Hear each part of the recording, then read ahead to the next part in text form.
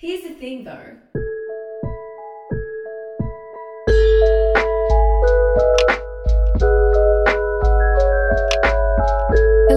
Hello, and welcome to another episode of our podcast. Here's the thing though. My name is Saliha and I'm your host for today. And I'm here with my producer/editor, Mitch Price. Hey, what's up? Before we begin, we'd like to acknowledge the Gadigal and Bidjigal people of the Eora Nation, who are the traditional owners of the land that we are recording on today. We'd like to pay our respects to all First Nations people past, present and future, and acknowledge that we're recording on stolen land and that sovereignty was never ceded. So Mitch, how are you? How's it going? I'm good. I feel like the past 2 weeks have been relatively quite good. I'm quite happy. I've done a lot of the stuff that I've wanted to do since lockdown. The first week, went to the movies. Like I said last time, that was very exciting. Saw Nitram, which was very, very good. And also, I think something that's been making me feel a lot better is that I finally got a haircut for the past however many months. You are positively glowing. I know. My hair's been contained within a beanie because I haven't been letting it see the light of day. You're a little bit miserable. I was a bit, and then I've just been shaving, or not shaving. In fact, the opposite. Yeah, he had a beard and it was a thing. Yeah, it for was a while. Yeah, you liked it. You liked the beard. I liked it to a point initially, and then it started to get a bit out of control, and I was like, maybe we should do something about this. It's just a little experiment, but now I've been, you look like yourself again. I look like myself, and instead of the long hair, now I'm back to, I don't know if you guys know, but I have a bowl cut. He's very proud of it. And also the fantastic thing is that, I don't know if I've mentioned, but every time I go to the hairdressers, because yes, I get my bowl cut at a hairdresser, every time I just feel there's such a strange, unnerving tension between me and the hairdresser. They're like, should I really be doing this for you? Yeah, I get the sense that by even asking for this, I'm insulting their craft. They come in, they're like, I went to fucking school for this. I learned how to do this. I put in so much time, and now you come in here and you disrespect me with this. And I'm just trying to. And then I finally found a hairdresser who I feel like I just vibe with. They get what I'm going for. So, it's just been a good Everything's fortnight. looking up for you. Everything's looking up. I hope you can say the same. Yeah, look, I don't even really remember most of the last fortnight. I think it's been a bit chaotic. It's been a bit hectic. The first week back, was really nice because I saw a lot of my friends. Some of which I literally hadn't seen in 5 months because I already hadn't seen them for a while, and then lockdown hit. So it was just really nice. I saw a friend that I hadn't seen in fucking forever, and it was just really great. And then last week, I finally visited Mitch's area where we have some friends, which I hadn't been able to do because I was in an LGA of concern. And it was just nice to move more than 10 kilometers away from my house, which I just hadn't done in so long. So yeah, it was good. It was good from a socializing perspective. I feel like I've finally seen pretty much everybody that I've wanted to see. So my checklist is done. But also, I just feel like it was a little bit hectic just because I've been trying to get on top of a lot of life admin. I did my taxes. Wow. Which is something that I was really putting off for a really long time because taxes really stress me out a lot. And it's one of the main reasons I'm keen for a revolution so that I never have to deal with this again. I'm convinced that one day the ATO is going to show up at my door and arrest me because I fucked up my taxes. And did you know something that I only discovered recently is that there is no innocent until proven guilty with tax? The burden is on you to prove that you didn't commit tax fraud. Right. Did you know that? I didn't know that. No. Neither did I. And then we were talking about it at work and I was like, what the fuck? All of my biggest fears are just being realized right now. I'm convinced that something bad is going to happen to me and it's going to be because of my taxes. So dealing with that and actually doing my taxes was a big step for me and I'm proud of myself. But aside from taxes, I feel like it's kind of been productive. My apartment is almost 100% fully done. My study that we record in, my little office, has a rug now, which it didn't have 2 weeks ago. And I have pictures on my walls. It's almost done. I'm almost ready for a housewarming, which has been really exciting. So I feel like it's been a really productive 2 weeks. And there was one other exciting thing, right? Yes. Oh, yes. It was also our 3-year anniversary last week. Can you believe that? 3 years. I know. Where does time go? Technically longer, if you consider how long we've actually known each other. That's true. But yeah, it was also our 3-year anniversary last week, which honestly was so lucky that it coincided on a week that we weren't doing the podcast. Otherwise, y'all would have lost an episode. Oh, no. But we're here, so no worries. Anyway, let's get into some follow-up for this week because there is a lot. Before we get into our very hefty follow-up, I'm going to do a really short, quick one on The Bachelorette because, I mean, you guys know that I love-hate The Bachelor series. I talk constant shit about it all the time and how much I hate reality TV and how racist it is. But I still watch it and get, like, kind of invested in it, so, you know, I play myself. But I watched The Bachelorette premiere last Wednesday for Brooke Blurton, and it was so fucking good. Like, I don't think reality TV can get much better than that. Like, I think that's just as good as reality TV can get. Like, within the confines of reality TV, it was really fucking good. It's the first time ever that The Bachelor has had not only an acknowledgement of country, but a welcome to country as well. So, like, on the red carpet, Brooke Blurton, who is First Nations, they had, like, the local elders from, like, that. It's also important that it was from that specific area because Brooke is from, I think she's from Western Australia. I think she's from Perth. And it was recorded in Sydney. And I was kind of worried that, like, Channel 10 would fuck it up and, like, have the wrong welcome to country or, like, get it wrong. Because, like, come on, we don't really expect much from these people.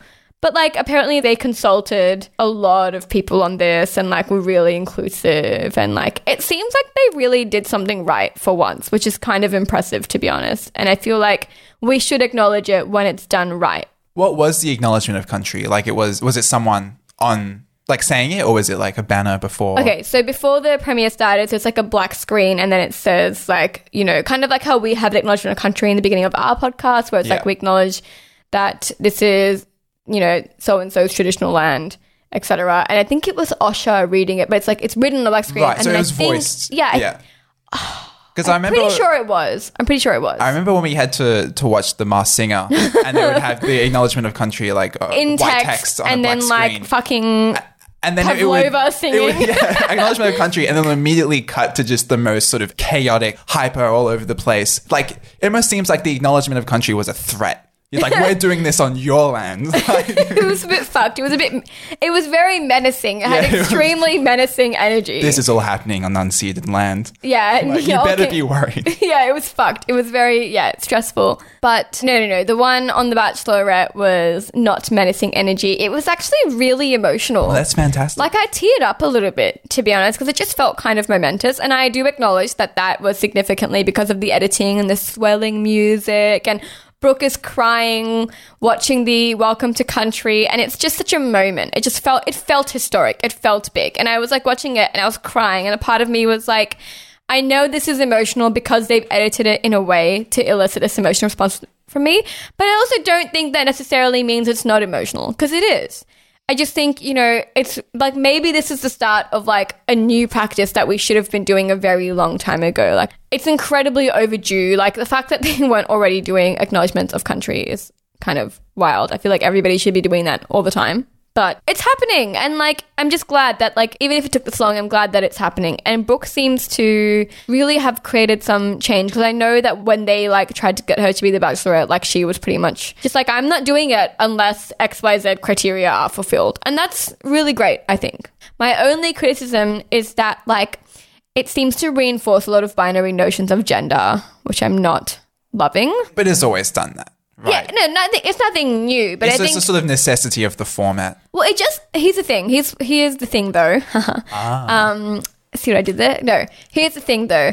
We obviously talked about from quite early on that gender is not going to be something that stops Brooke from finding her loved one. And she, like, says in, like, the promos and stuff, it's not about gender, it's about who the person is. And I thought, like, the way that was framed could have really made it quite amazing if they had people who were non-binary, right? Like, people who don't identify as either a woman or a man would have been really interesting, because she keeps talking about how gender is irrelevant. So the show had an opportunity there. And instead, it would be a different story if they just didn't cast anyone who isn't, like, a cis person. But they also seem to, like, actively be reinforcing the notion of binary cisgender, because, like, they constantly say males and females, and it just gives me the ick. Not even men and women, it's males and females, which just, like, immediately kind of has implications of sex over gender. Like, it just seems a bit ick. And I don't think that people are trying to actively, like, erase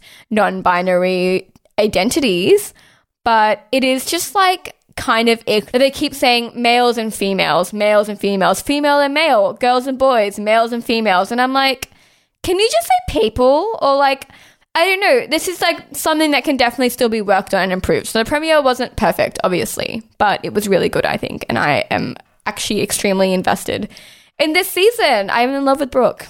There you go. That's fantastic. Anyway, on to our second follow-up, which is literally going to be like half this episode, to be honest, but I think it's important, is our follow-up on Ovira. So last episode, 2 weeks ago, was about corporate and brand activism. And specifically, as our case study, we talked about Ovira, a quote-unquote women's health brand, and the billboards that they put up outside of Knox Grammar in response to the assault of a woman by a young man. We kind of discussed like if brand and corporate activism can ever really be real activism, if it can ever really be sincere, if it's, you know, inherently disingenuous, and if that even really matters. And we kind of got into some pretty interesting conversations around like the impact of brand activism and how it's kind of almost always self-serving. Like the next day after our episode went live, shit hit the fan for Ovira. So some of you may know Tarang Chawla on Instagram. He is an advocate for women suffering from domestic violence. He lost his sister to murder a few years ago, and that's kind of really shaped who he is today. And he talks a lot about men's violence and men's role in violence and how this is a men's issue and that men need to pull up other men to stop them from like killing women. He's very well known, I would say, in like this particular community. So he posted a series of posts on Instagram saying that Ovira approached him to endorse the campaign before it went live, the campaign that we talked about, which he denied because he wasn't quite on board with what they were doing. I don't think he fully gave a reason why, but he just kind of probably felt the same ick we did, to be honest. So he said no. And then he found out that his face, like his likeness, had been used in the campaign anyway. Which obviously really upset him because he didn't consent to his image being used for this campaign, which he like actively rejected, and Ovira used his image anyway. So he like emails them and was kind of just like, hey, like I didn't say yes to this. This is not okay. And they were immediately like extremely apologetic and they took the image down and they said it was a mistake. But he kind of just was like, this is weird. Like I already had an ick. This is me obviously paraphrasing, not his exact words. But he was... Quote, I had an ick. So he obviously had an issue with it, which I completely understand and agree with. And then he kind of opened up a broader conversation on consent and how it's very interesting that a brand that is talking about the violence that women experience and that is discussing the way women are touched, etc., without their consent would then like not really practice that consent in their own brand dealings. And I think his posts were quite level, and I think they were like, yeah, this is a problem and it's interesting and we should be critical of this issue and we should be critical of brands that do shit like this. It's dodgy. Which then sparked some more conversation because Nina Funnel, who I do believe we actually mentioned last time we talked about Ovira, but Nina Funnel, an investigative journalist well known for helping survivors of sexual assault tell their stories, she was also really critical of Ovira, and she previously asked them on Twitter, like just kind of as the campaign went live, if they had consent from the victims to do what they were doing, and they said yes, they did. As it turns out, apparently they didn't, and they said they had consent, and then they went and retroactively got consent, which, as we all know, is not really how consent works. And Tarang has like the email receipts because apparently Ovira like admitted to him that they didn't have the consent of the male victim because it wasn't just a woman that was punched that night in North Sydney, it was her male companion as well, and apparently they didn't have his contact. And they asked Tarang like, do you have his contact? And he was like, why the fuck would I have his contact? It was just like obviously super fucking weird and disorganized, and clearly they hadn't really thought that through, and then they were kind of scrambling to get that all sorted and done before the campaign went live. So it just seems like a bit of a shit show, which if you guys want to read about that more in depth, you guys can head to his Instagram page. It's at Tarang Chawla. Yeah, you'll find it. But the point is, it looks like they were doing some dodgy shit, and Tarang then called them out on Instagram. And the reason we're bringing that up is because of the absolute fucking shitstorm that ensued after he did that. So after he did that, there are a few other people of color being quite critical of Ovira, but Ovira's fans absolutely just like went to town. Tarang was like inundated with accusations of being a bully and being cruel and aggressive, and all these white women in the comments were like, how are you attacking, this woman like this? She's just trying to create legitimate change, and here you are tearing this woman down. And like, despite being he's the victim in this scenario. Like, a brand used his likeness without his permission. And yes, I know they apologized. But the point is, he was like the victim in this scenario, and he talked about it on his Instagram page, which I think is completely acceptable and fine. And if anything, good, because we should be holding brands accountable. And he's just getting absolutely fucking trashed and like demonized, like actively demonized for like having the audacity to talk about something that happened to him. To me, the whole thing felt like incredibly racist, to be honest, because it's not lost upon me that Tarang Chawla is Indian. He's a brown man, and almost all of the people attacking him for this issue are white women. And there is just like really gross optics around white women like accusing men of color, and particularly South Asian men, and often black men and Arab men, of being like aggressive or of, kind of exercising some form of violence. Like, they were implying that him talking about Ovira was an act of violence against women, which is just fucking absurd considering the situation and his context and who he is. But also, like, it's not violence to call out a brand. And it really interests me how much people conflated Ovira as a brand and like an individual white woman. Like, this was personal for white women who see this brand as another white woman. And I find that very interesting. I mean, also like really fucked up, because that would have been really hard on Tarang as well. And there was another point that I wanted to bring up before we kind of get into the politics of this. And that was the amount of people saying, well, does he have consent from all the people that he has ever discussed on his Instagram? As if like it's the same thing for an individual discussing a news story and a brand like capitalizing off it and making money off it in a campaign. Like, that is not the same thing. And I want to put that to bed like immediately, because it actually really frustrated me. Individual people discussing a news story do not need consent to discuss that news story unless it has like personal details that haven't been reported on. It'd be a different story if he then like outed these women's like personal details that their family entrusted him with that he didn't have the consent to or whatever. But when a story is in the public domain, the news has reported on it, and you are talking about the story that has already been reported, it is already in the public sphere. As an individual, you don't need consent to talk about it. Like, Mitch and I do not need to DM every single person involved in every single news story we've ever discussed in the podcast, because we're two individuals having a conversation. We're not a brand, we're not a corporation, and we're not making a profit from these people. We're discussing a story in like a political context. It's quite different. And Tarang like talking about women that have been victims of like rape or domestic violence and being like, this needs to stop, this is fucked up, yet another thing has happened, is not the same as Ovira launching a branded campaign with those stories. Tarang is not a brand. He's not an influencer, which I've seen other people accuse him of being as well. You need to have sponsorships and like products and like brands to be an influencer. This is a guy that like talks about stuff on his Instagram. I have never ever seen a sponsored post on there. I know for a fact that he doesn't make money off his Instagram. And I mean, most of the quotes that he would be giving to the media as well are for free. Most people don't get paid for their quotes and interviews. Like, I've been interviewed by heaps of people for news stories. They don't pay you.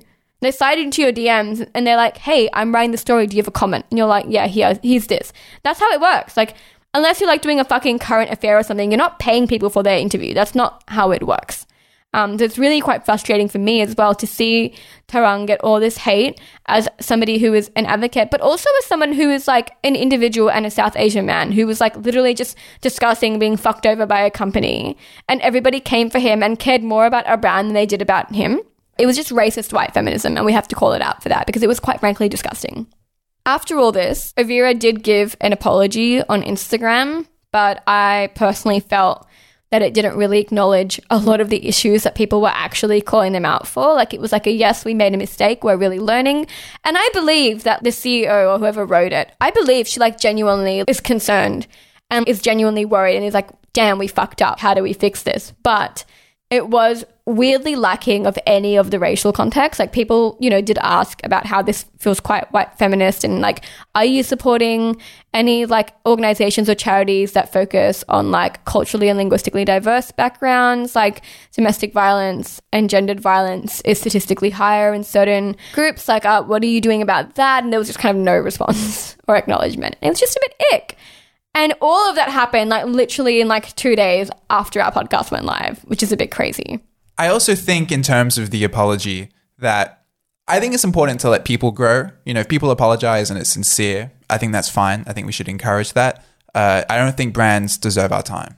Like they don't deserve the chance to grow or the benefit of the doubt ever. The fact that they're selling you something immediately nullifies anything I think that they really have to say. Well, it's just pretty hard for a brand to have a sincere apology when they need you to believe their apologies so they can sell you things.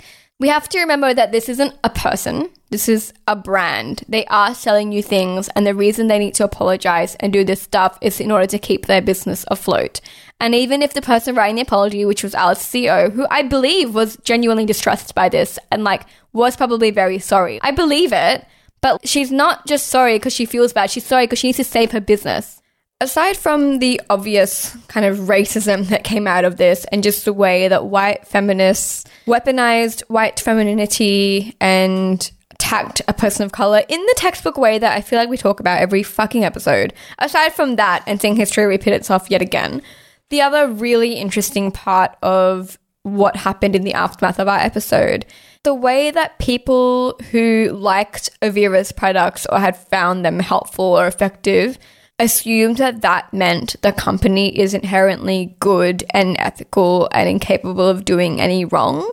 Something that I found really interesting, not just in the comments on Tarang's Instagram, but also in my DMs when I was putting up polls and things on Instagram and asking people like, what do you think of Avira? Like, what are your experiences with this brand?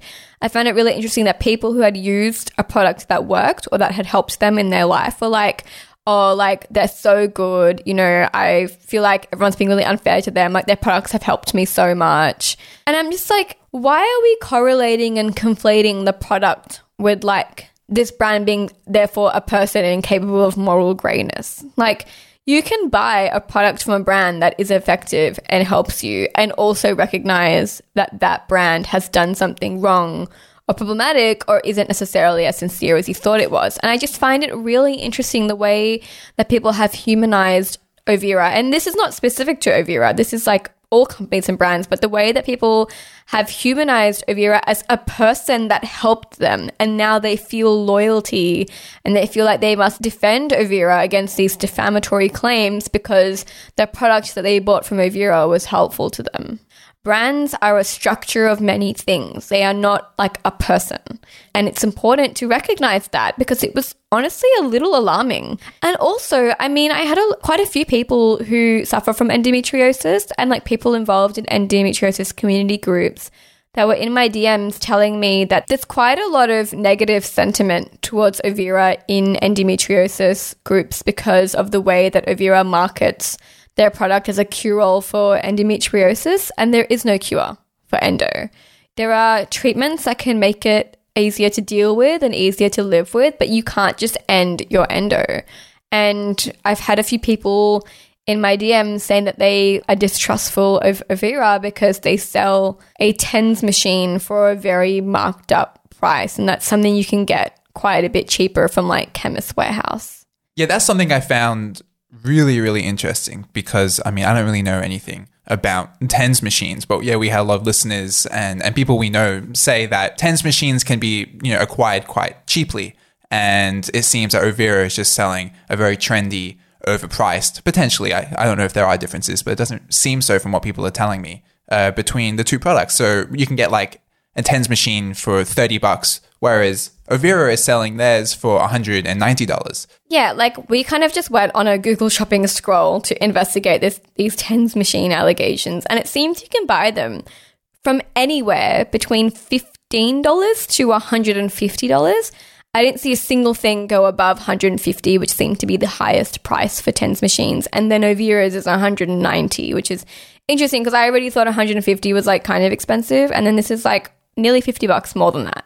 Yeah, and as all these new things have been coming up about Ovira, I've been thinking a lot about our podcast episode from last week. And there was one thing which I said there, which I stand by, but I've just been thinking about it more and more. And I think it sort of all made sense to me, which was one thing I had a problem with on last week's episode about the campaign they did, the billboards, is the cohesion in aesthetics between like their brand look and the look of the billboards, how they use the same typeface, the same colors. And even in the first round of billboards, there was the logo beneath. And I was thinking, like, I knew that just made me uncomfortable because firstly, it was like sanitizing protest, essentially. But there was something that I couldn't quite articulate, but I knew that was just wrong. Giving you the ick. It was giving me the ick, yes. But then just looking at it all after this unfolded, it just made sense. Like, how can they sell a $189 TENS machine? Well, it's because there's a cohesion between the brand activism they do and the look of the product and the look of their website. It's because you're buying the activism. You're connecting yourself to like a culture. That's how they sell it. Oh, I'm not just buying a TENS machine. I'm buying, something from a brand that really gets me, that's really doing good. It's a women's startup. They're doing activism. That's where the difference in price comes. It's the symbolic benefits that surround the products.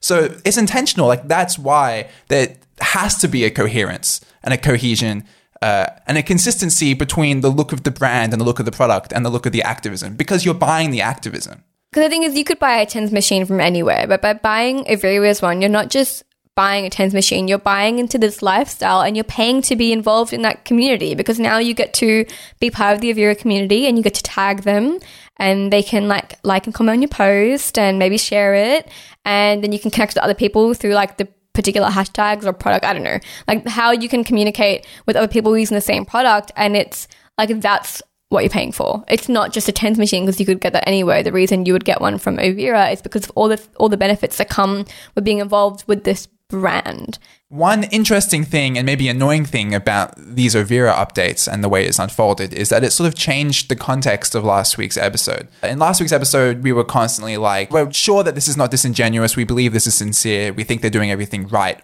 but it's still problematic nonetheless. But it seems now it's just problematic all around. Yeah, some of our disclaimers were maybe a bit unnecessary because, I still do think that they were sincerely trying to do something like good. Yeah. But we were kind of giving them a bit more benefit of doubt, I think, than we needed to in terms of like the way they did it. Because we were like, yeah, what they did is fine. It seems they did everything right, but just inherently this stuff is going to be like fucked under capitalism.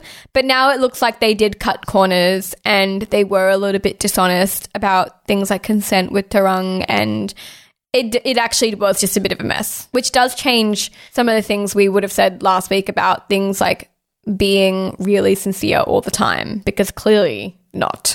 Exactly. But the point I just want to reinforce is that everything I said, in last week's episode still stands, that even if it wasn't a mess, I still have a massive problem with it. The fact that it is a mess, if anything, removes the strength of that argument. But maybe we need to do another episode with a brand activism that isn't a mess, just to reinforce that even when it's done right, we still have issues. Yeah.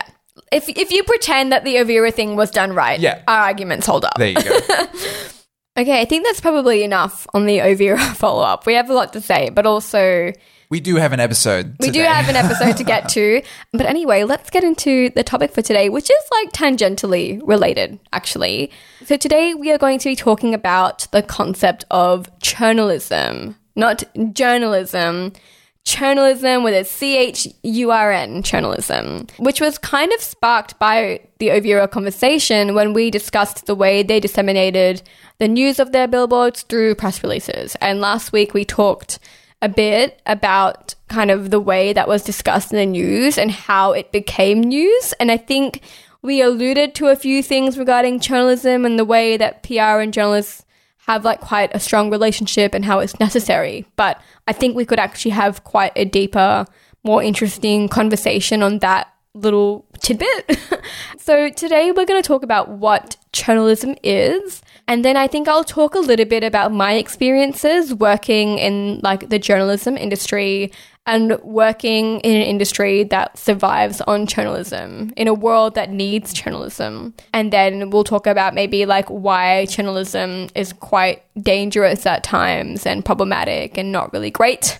Not really a good practice, but I think then at the end we'll kind of reiterate that just because it's bad doesn't mean the workers who do it are bad. Like, this is not a worker issue, this is an industry issue. A structural issue. A structural capitalism issue. Oh, I've spoiled it. Actually, I've just spoiled every single Here's the Thing Though episode. It all comes down to capitalism, baby. Let's get into it.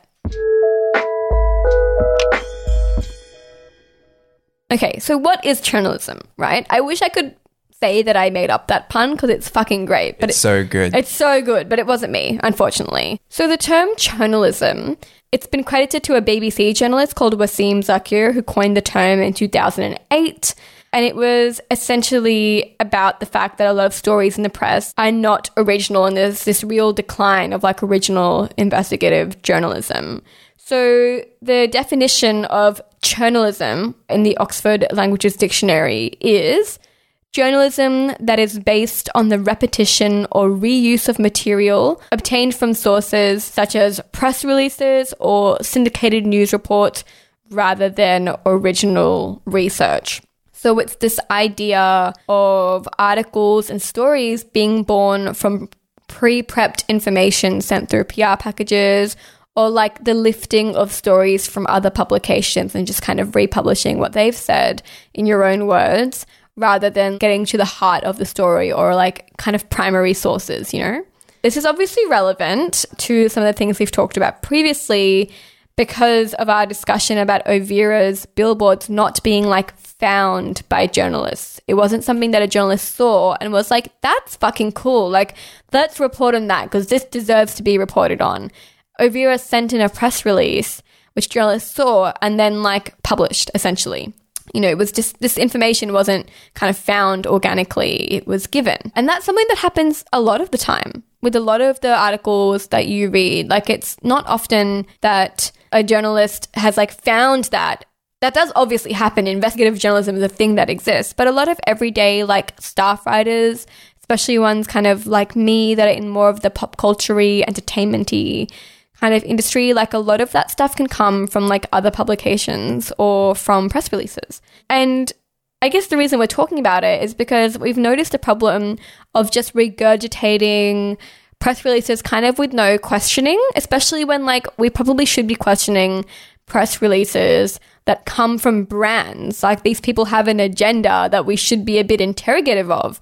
And non-critical journalism, which just reports kind of what happened without really the how, why, who, where is this information coming from? Should I be critical of this particular statistic that they have given me clearly because it aids their argument? Like, there isn't really that extra mile of work. Or does this story even need to be told? Yeah, does the story need to be told? Do I care? Look, I will say I do a little bit of that just because I get like fucking thousands of emails a day. And I'm not kidding when I say thousands a day from like all kinds of random. I wrote one article about an NFT meme. I wrote one article about the Doge dog NFT selling for a fuck ton of money like months ago. And I still get at least one email a day from someone who's into Bitcoin asking me to cover some Bitcoin story. That I would love to read those. I don't know what Bitcoin is. I'm sorry. What is a Bitcoin? I don't understand. Oh, man. All these, I get so many cryptocurrency emails of like, press releases about it. And I'm just like, this is like reading a different language. Like, I don't know what is going on. I'm sorry that you think I understand NFTs. I don't. You need to re-listen to our NFT episode. The only thing I know about NFTs is the stuff we talked about in that episode. Right. I don't understand how we like spend so much electricity generating Bitcoins. It doesn't make sense because it's not real. They exist in the cloud. Like, this is a whole other conversation. But the point is, I get a lot of emails every day from a lot of PR companies. And we do choose, I guess, sometimes what to publish from those. Like, you skim through it. The dictators of knowledge.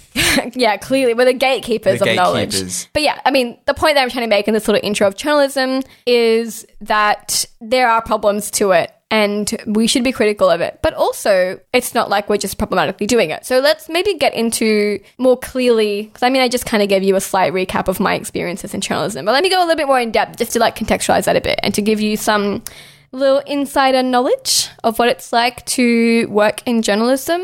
I am obviously quite new to journalism. I do want to say that I've only been working in journalism for 2, maybe close to 3 years now, 2.5, 3 years. But I've always worked kind of in the more youthy, entertainment-y kind of section of journalism. So I don't have experience with things like ABC News, which I imagine is a little bit less interested in journalism. Like that shit is probably a lot more investigative and fact-checked. I'd hope so. That, right. Would be some like more quote-unquote real journalism. Yeah, and I think it's important to foreground that journalism doesn't define the whole journalist landscape. Yeah. But a large majority of it, because most journalists, most people who are writing for a living aren't doing, first-hand investigative research 24/7 for the ABC or the New York Times. Yeah, and not even just that, but just doing that all the time. Like every article you write is like an investigative piece. It's not going to happen because then you'd only write one article a bloody month. Like that's not how it works. Especially if you work in a 9 to 5, you are generally writing a set amount of articles every day. Like you're here, you're covering the news that breaks that day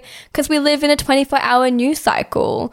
That's kind of my experiences in journalism is that I work full-time now, but I didn't used to work full-time. I used to work part-time 2 or 3 days a week. And my job back then was to I log in and then my job is to be here available all day and cover whatever's happening. And I was typically at that point doing around 3 articles a day, which obviously there are a lot more than 3 articles happening in a day. But then I have to take into account who my target audience is, what my interests are, what we cover as a brand, who our brand sponsors are, because I probably can't cover that story that just paints the sponsor in a bad light and they would drop us if I covered it and then my boss wouldn't be able to pay me. So I probably can't cover that one. And, there were all these things we had to think about, right? Especially to do with audience as well. And just resourcing, if there's only 2 of you on, which in the past I have definitely worked in situations where there are only 2 of us on all day covering the news, there's only so much you can cover and you're going to choose the stuff that you reckon will pop off even if there's a story that's more important but won't get clicks. And honestly, that happens a lot. Something that frustrates me to no end is I'll write a Kylie Jenner piece and it'll pop the fuck off. People want to know what is going on between Kourtney Kardashian and whoever her ex is. And then I write a story about the government abandoning refugees in Papua New Guinea, which by the way, they are doing because I wrote about it a few weeks ago. And people are far less interested in that, which is frustrating as well because then you are put in a position where you're do I write the story that's important or do I write the story that I know will help us hit our monthly milestone or whatever? Working in journalism is a complicated moral dilemma 24/7 fucking all the time. Right? All the time you have to make a decision. And sometimes the worst part is not making a decision. Sometimes you log in and stories are assigned to you. Maybe you log in on a Tuesday, because I used to work Tuesdays and Thursdays, and a story broke on Monday night. And then your boss is like, hey, this was a pretty big story that broke last night. Can you pop on today and cover it? Which, we used to do back in the day when I worked 2 days a week. And it's just I don't care about this story. I don't really know how important this story is. I don't actually want to write this story. And I actually don't know if it even is saying anything particularly important. But my boss told me to cover it and I like having a job. So I am going to cover it. And it's a very icky situation to be in because at the end of the day, I am probably at the lowest rung of the hierarchy being a fairly new person to the industry, right? I am not the boss of anybody. I'm only the employee of people. I don't have anybody under me. I report back to bosses all the time. And that means that I don't have as much control over the industry, the publication I work for, the news cycle, etc. as people seem to think that you do. People seem to really think that you have control. And I don't. I try and write things that I want to write for sure. And a lot of the time I do. I think I've written some pretty good stories in the past of things that I really care about, but that isn't a sustainable thing to do 24/7. And sometimes I just have to write shit. And honestly, sometimes I use press releases. Exactly, because when a press release comes and it has an event that you can write about, it has quotes that you can just immediately copy and paste in and an image, is a story that just exists for the taking. It writes itself. Exactly. And they frame it in such a way, they give it to you as a story that is pre-written because they want you to talk about it. The easier they make it for you, the more likely that whatever they want to sell is going to be spread around. It's quite interesting, actually, as somebody who receives like PR packages in emails and stuff of like, here's the image, here's the story. PR people, because this is like a real job that a real person is writing. Like, it's not like Macca's, the company, sent me an email. It's like Annie from sales. You know what I mean? Like, it's a real person. And her email will probably be like, hey, Saliha, I saw that in the past you've covered this stuff with this company and it seems that you care about this issue. And I thought this thing would be really interesting to you because here's XYZ statistic and this particular story, you know, it's about to break and it's going to shed light onto this issue. And I think that's like totally your jam. So here's like some photos and some quotes and blah, blah, blah, blah. And let me know if you cover this and I'll share it around. Like, that's how a lot of PR emails come to you. It's not like Macca's, the company, the big M is like, cover this, you pleb. Like, yeah, exactly. It's like a nice lady from sales that like knows who I am apparently and like has a story that she would like me to cover. And that's a pretty good offer too, because they're offering to give you a story that is pre-packaged and potentially before other people are going to have access to the story. Yeah. Do you want to be the first person to report on this, or do you want to see another publication come out with this and then you're, going to be second? Well, Ovira actually gave me exclusive access initially and then I didn't reply to them and then it went everywhere else the next day. But like initially that was like embargoed information. It was like confidential information because they were giving us first access to that story, which is incredibly valuable in the news space because most stories are lifted from other publications. It's not often that we have original reporting. Like most of the time, ABC breaks news on Chris Porter. Then Channel 7 and News break it off ABC. Then news.com.au breaks it off them. Then maybe I break it off. You know what I mean? Like it's all of us it's like one person breaks a story and then it goes viral and gets covered everywhere. But there's typically only one source. And if that source gets some things wrong, those mistakes will also just be replicated down the chain. Yeah. And it's a really interesting space to be in because it's scary to be the first one to break a story because you don't want to fuck it up.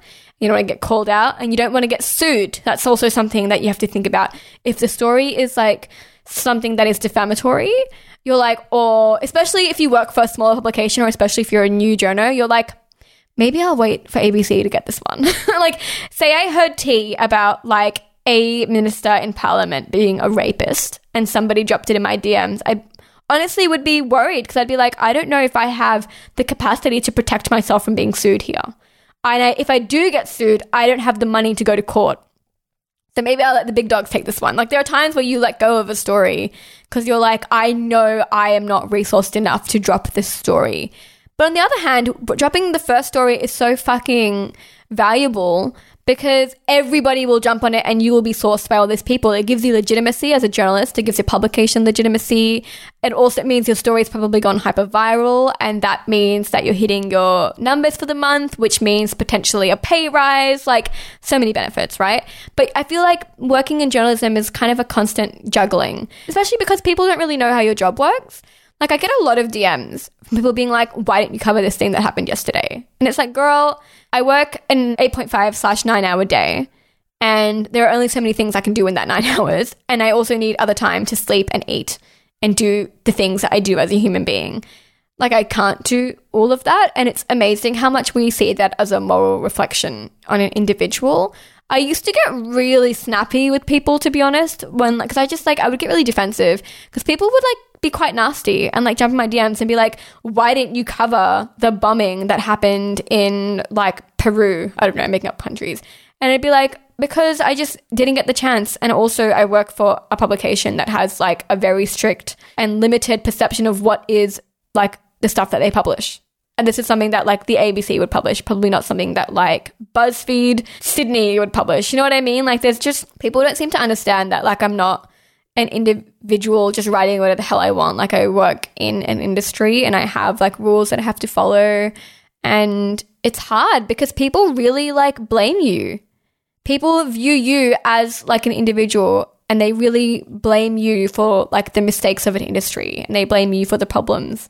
In an industry, it can get really vile. Yeah, because I think people have this idea of journalists, and it's a good perception, I guess, that they're arbiters of truth, that they hold a privileged Yeah, and place. I'm like flattered that like people view me that way at times. But it's important. It's not necessarily true, because you're a worker like any other worker, and you're integrated into a system of competing interests. And just like every other workplace, you don't have complete control over the way you can do your job.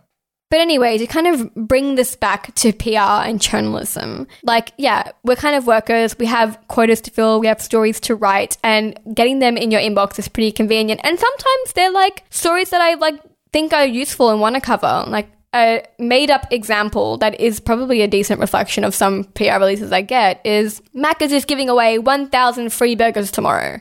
That's going to come to me in a press release with all the images and all the information. And sometimes they even write you puns, which is quite helpful. But it's just like, yeah, I probably would report on that, even though like it's not like news, but because I know y'all are going to fucking froth at this. And I know that people are going to be like, oh my God, yes. And like it's going to pop off, and like it's going to help me hit my numbers, and I need to do that. And also, hypothetically, what if Mac has sponsored my company? Now I'm like, okay, if I write that, maybe we'll get some freebies, and like also our audience will love it and it will get clicks. And also now we're in the good books with our sponsor, and maybe we can negotiate some extra cash money, which will inherently become part of my paycheck. So like that is the logic that a lot of workers have. And I'm not necessarily saying it's my personal thoughts on the matter, but just like that is how people think.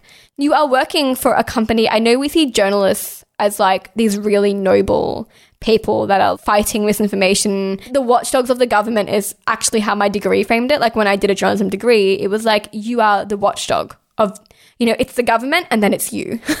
And it was like this really noble perspective. And journalism definitely can be like that. And there is scope for that. But in capitalism and in this like PR dominated world, not quite. Not quite, because I don't have this power, and defamation laws exist, and also journalists are quite notoriously underpaid and high turnover rates, and like most of the time you're just trying to do your job, and often brands and PR are going to help you do that because this job is fucking hard. It's a lot of emotional labor all day every day, and sometimes it's easy and convenient to use a press release, and you're going to use it. And I don't think that says anything about the writer that uses the press release. Okay, now that we've kind of given you a bit of a look into what it's like to actually be a worker in the journalism industry, that's what journalists are, let's kind of have a maybe deeper dive into like journalism now that we've got the context ready, and like why, despite it being quite convenient for stressed workers, it's still actually something quite problematic and something we need to be critical of, and something we should probably be worried about even.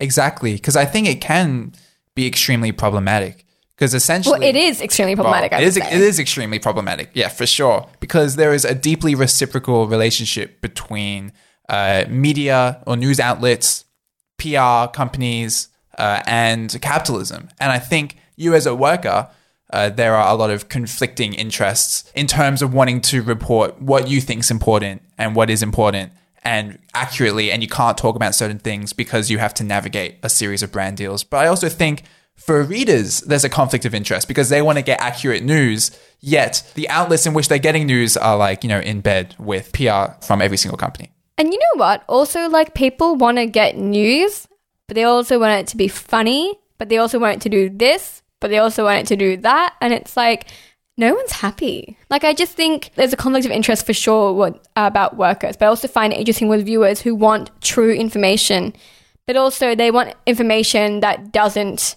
contradict them as well. That's also true. They want information that's true to a point, not uncomfortably true, just true. That's sort of funny. Yeah, because there's a conflict of interest for readers because they want true news, yet the place where they're getting news is, dealing in this relationship with capitalism. However, their interests are also conflicting with each other. They want all these different things at once. Yeah. But I think it's important to note that we're not really talking about misinformation here. And because I think it's important to say, because in recent years, especially, in America since Trump, and maybe in Australia since COVID, I feel there has been more and more distrust in the media. There's no one to trust. Everyone's moving to these, fringe Facebook groups and getting all their fucking wild anti-vaccine information. Their crazy stuff. But journalism isn't misinformation. It may be information that isn't particularly important or is being given to you because of commercial interest. Yeah, it can be information that has an agenda. Yes. But it's not necessarily false or lies. And I also don't think it's a call to distrust journalists or to distrust these news outlets. I think what we're trying to say here is that you guys should be aware and you should be thinking of this when you read stuff. But I think if you're aware of it, then you're able to navigate it. If you're aware of it, then you can decipher and think about it critically. But we're not talking about, false information. Yeah, we're not saying don't trust the journalists. They wrote that from a Macca's PR press release. Because That's not what we're saying. There's already enough people saying that you can't trust the writers out. And as a journalist, please trust at least some of us. Yes. But yeah, there's a deeply reciprocal relationship between all these elements, all these conflicts of interest. And the fact is, most of the stories you read, or at least a large deal of them, are lifted directly from PR packages. And those are sent by companies who are ultimately either trying to create a good impression of themselves or trying to sell something. And of course, as a writer, and as we've mentioned, there are many reasons why you'd want to write those stories. Firstly, as we mentioned before, you have to publish a certain amount of articles every single day. So if an article is being handed to you on a silver platter, likely you're going to take it. And secondly, if you don't report it, someone else will. So that means that if you're not reporting on a PR packet that was sent to every outlet, you're going to get left behind. And you may actually have to just end up reporting on it anyways because it's become such a big deal. But another problematic thing is the fact that if you see through it, or if you see that something negative is going on and you report on that, and you report on this PR packet that you got, but in a negative light, you may no longer get sent these packages, which are actually incredibly instrumental for journalists because these are where you get your sources from a lot of the time. That's the nature of journalism. Yeah, you need to be networked in journalism. You need to be able to have sources, especially say you want to write an article on why people are really depressed during COVID. Okay, then you need to have a source from a psychologist, and you need to have all these connections. And you can't just call up a random psychologist clinic and be talk to me. There are media connections that you kind of need to have. And you get those through PR packages because I guarantee you in your inbox, if you search psychologist, you're going to find one in there. That's how we find a lot of sources because these people want to be interviewed and they want to talk, and it can be useful that way. And you kind of need them. So, I can see why that exists. Because a reality for a lot of journalists is getting blacklisted from these lists, getting no longer sent the sources that they need to keep up with every other journalist out there. That's just a reality. So without this reciprocal relationship, you fail. Now that we've talked about kind of the pros and cons from a worker perspective of journalism, let's talk about what that means for you as readers and what that means for kind of the wider consumer base. Because I think, and as somebody who benefits from journalism in my job, I think it's dangerous because when all of this information is coming to you filtered through a brand, it's not going to be critical of the powers that it should be critical of. And it is up to journalists in that point to be critical, but we're not always in a position where we can do that without, sacrificing our jobs. And that's the problem. I guess journalism just shows the complete flaw in the funding model of actual journalism, because if it's brands that pay for your news, then they're the ones who are going to have a say in what news gets published and what stories get out and what information is spread. And it's just never good to have all your content be sponsored by brands. It's why Mitch and I's little podcast is not sponsored by any brands. It's a complicated position to be in when you're in the media or when you're a journalist or when your job is to talk about the news. It's icky to have brands in your pocket because it just really limits your control and it limits the truth that you can tell. And it's why we're independent. And honestly, it's why we'll always remain a pretty small podcast. We're not going to ever get to the size of some of those other podcasts without some kind of ads, but we're never going to do those ads. And that's the sinister thing about journalism, is the way that it grants brands and corporations so much power. But that's capitalism. It gives them direct access to the media, pretty much. Yeah. The media you become a vessel for brands' messaging. Yes, exactly. And that's not to say that we don't report real news, because we do. And sometimes we report really fucking important news and we're the first to break it. And real journalism exists and is happening every day. But in between that, there's all this filler branded content.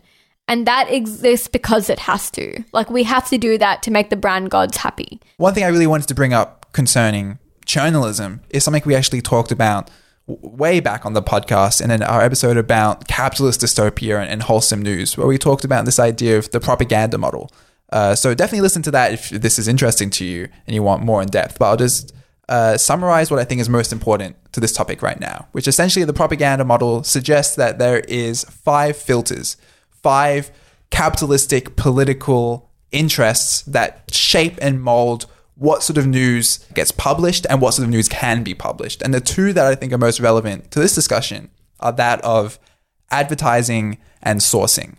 So advertising is pretty straightforward, and we sort of alluded to it earlier, which is essentially that we have these competing interests with writers and advertisers, and you can only write things that will not piss off your advertisers, essentially. Basically, they're a filter. They mold what can and cannot be said. The second one, which is also relevant, is sourcing. The propaganda model describes how sourcing is a really significant factor into what news gets published. And what that entails is no news publication or journalist can be everywhere at once. So what happens is they focus around centers of knowledge, centers where events happen. And so it's almost like news coalesces around places where news is likely to happen. So back when the propaganda model was being described, there'd always be journalists around like the White House or Parliament, because that's where news typically happens. In modern media, it seems that this sourcing and this reciprocal relationship has sort of changed, where we now have reciprocal relationships with PR packages. We no longer coalesce around the White House, but we coalesce around our inbox. Yeah, we no longer need to be at these places, because instead of finding the information, we can rely on somebody giving it to us. Exactly. So when we have an hour left in our shift and we need to write, I'm saying we like I write, I don't do this, but when one has to write an article very quickly and they don't have anything to write about, well, I'll have a look in my email and see what pre-written story I can just rearrange, and everyone's happy. And I think this is really interesting because it exactly details how capitalism and these competing interests and capitalism's grip on media institutions have really shaped and encouraged journalism. Journalism isn't the downfall of media, but it's exactly the way capitalism wants it.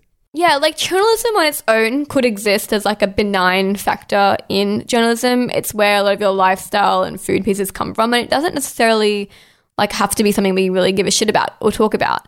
But the reason we're talking about it is because capitalism has allowed journalism to grow and morph into this like massive, huge blight on journalism. You know what I mean? Like it could have been a handy thing to have on a slow news day or when you like need to get something out quickly. But now, because news is no longer independent and it is necessary that we have brands and sponsors, it's become icky. There's become these conflicts of interest. Exactly. And I think you're exactly right. Maybe back in the day, journalism, this repurposing of information, would be what you do on a slow news day. Yeah, and it would have actually been pretty fucking handy. Yeah, like, it wasn't necessarily a bad thing. Because people are interested in this sort of stuff. Yeah, people still want to know if Macca's is doing 1,000 free burgers. But now it's not something you do on a slow news day, but it's the default. Now the actual hard-hitting news is the outlier. The hard-hitting news is what you do when something truly like momentous is happening, and the rest of the time is the journalism, is the repurposing of other media or of PR packages sent to you. Yeah, well, it essentially becomes like investigative journalism becomes the exception and not the rule. And that most people working in a full-time job in journalism, like unless their role is literally being an investigative journalist, or unless they work for somebody like the ABC or the Guardian, if you're working for any other kind of fast-paced publication, newsroom situation, you're probably doing a lot of journalism. And that's just the reality of the industry. And that's concerning because we don't want it to be the reality of the industry. But unfortunately, that's where everything is going under capitalism. Like, it's impossible to have objective news under capitalism. And the sort of second thing I wanted to mention about how this relates to modern capitalism is that, in a way, the logic of journalism isn't exclusive to journalism or to writers. I think it actually says a lot about what a lot of workers are doing under capitalism in this contemporary moment. And something when I was researching this that really stuck out to me was a book I read recently by Mackenzie Walk called Capital is Dead. And she posits, this really complicated, sophisticated argument. I won't get into all that here. But she's essentially saying that capitalism as we know it no longer exists. Capitalism as the bourgeoisie who owns the means of production and the proletariat who then works for the bourgeoisie. That relationship maybe isn't the best way to describe contemporary capitalism. And Walk instead posits that we have a new relationship, that of the hacker class and a new ruling class, which is controls vectors. And I'll explain. Yeah, look, I know that sounds fucking whack, but I know. Mitch is going to explain. Where old work, or work, back in capitalism as we conventionally understand Back in the day, was often about physical labor, like doing something physical, and it was about sameness in a way. Yeah, think of like the 50s with the dad going to his office job every day at 9 and coming home at 5 and does the same thing and coaches the same numbers every day in his little cubicle. Yeah. And then in a more simplistic understanding, like the factory worker who is building the same commodity, doing the same role over and over again, like the Fordist line where everyone's putting on the same door on the same part of the car and it moves next. Yeah, on the chain. conveyor belt, like it's just you come in, you do this exact same thing every single day, and then you go home. It seems, and I think Walk is right to point this out, that contemporary capitalism isn't so much about this. In what we call post-Fordist capitalism,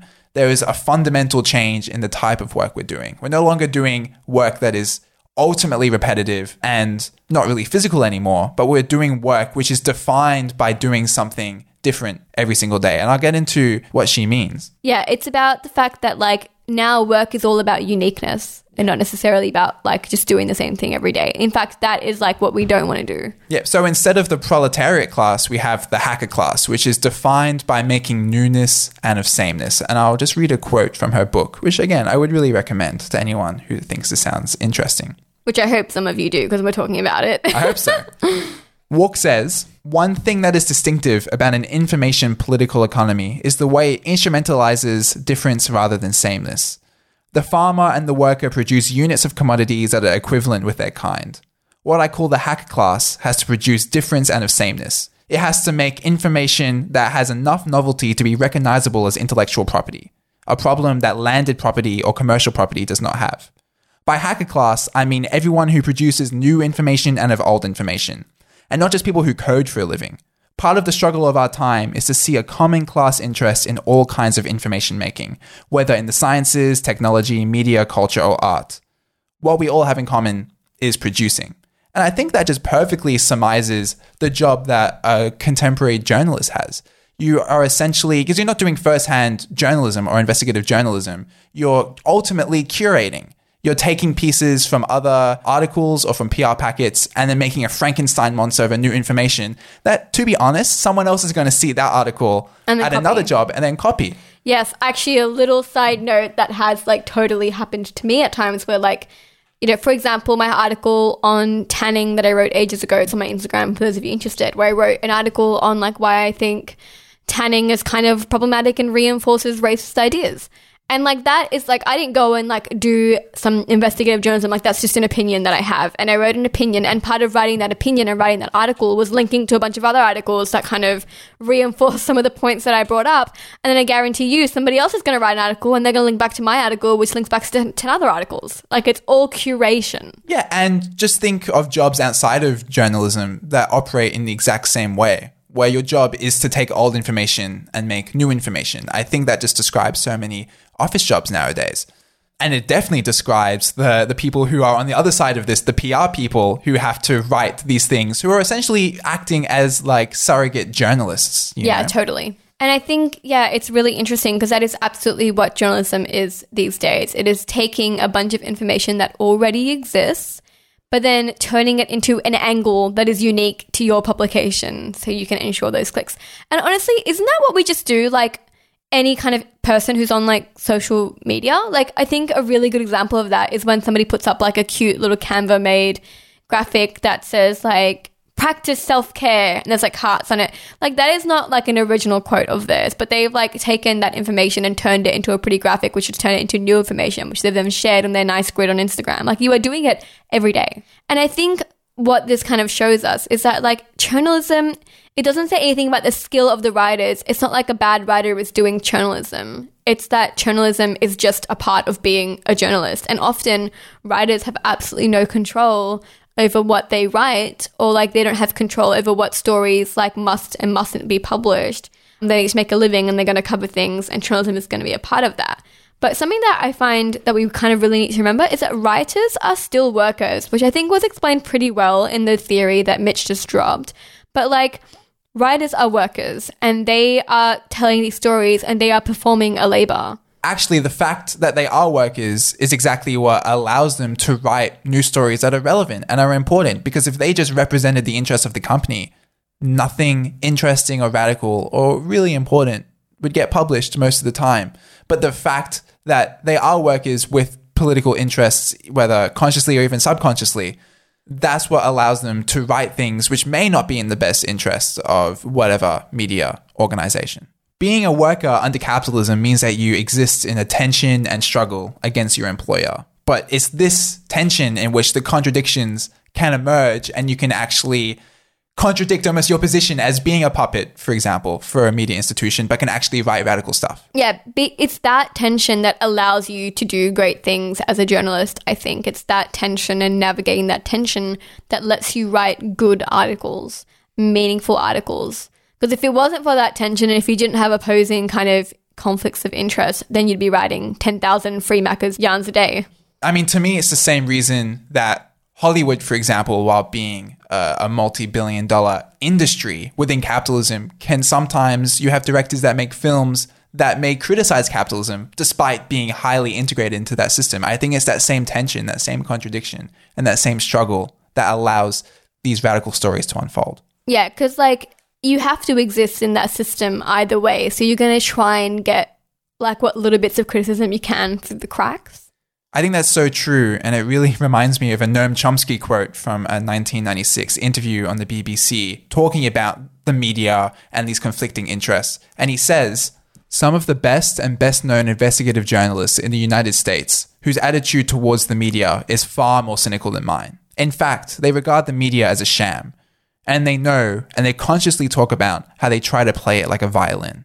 If they see a little opening, they'll try and squeeze something in that wouldn't ordinarily make it through." Exactly. And I think that is my inspiration in journalism. Like, it's hard to exist in an industry where people either see you as a corporate media hack or they see you as some like misinformation spreader, or like, I don't know, there's just a lot of distrust in the media. And like, I don't necessarily blame people for feeling that distrust, because like a lot of the media is, you know, really controlled by brands. But I feel like that quote from Noam Chomsky, because I heard that not that long ago, and it really kind of made me feel a little bit better, because that's what I do. Like, I am working in a job where I constantly have to navigate a conflict of interest between me and brands, and I do the best I can. And sometimes I have to write shitty brand articles that are necessary to keep my job. But my entire career is about trying to find moments where I can get something radical out there. And my entire goal as like an anti-capitalist journalist navigating this industry is that like, yeah, okay, I'll do the shit articles when I have to, so that when I get the chance to do something genuinely radical, to squeeze in like a little nugget of my real beliefs, I take it. And that's, I think, what makes a good journalist. And that's what I try to aspire to do. Like, that's my goal, is to be the kind of journalist that understands how to play the field and is able to actually get some good shit out there when the opportunity presents itself and when I actually get the chance. Cool. Well, thanks for listening. I think now is a good time to talk about our sponsors for the episode. I know we said before we didn't have sponsors, but it was a lie. Because it's you, our lovely, lovely listeners. Specifically, we'd like to thank Sarah Wallace, Kieran, Pia, Johnny, Sarah Calcagno, Liz, Belle, and Katie. So thank you so, so much. If you thought our discussion today was interesting, thought-provoking, or something you learned from, please consider donating to our Patreon at patreon.com/Saliha, or at our PayPal, which is paypal.me/Saliha, to support future episodes. Because, you know us, we're anti-capitalists. We want to stay independent. We will never have ads. And you guys are how we, I guess, keep this podcast afloat. Love you very much.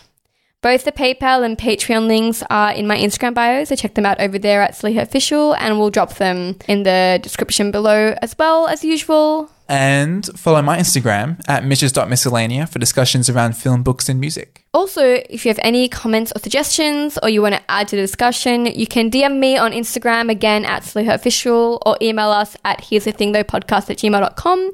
And if you do email us, please include your name, pronouns, and any other important info. But yeah, I guess that's all for today, guys. We'll see you in 2 weeks. Cool. Bye. Bye.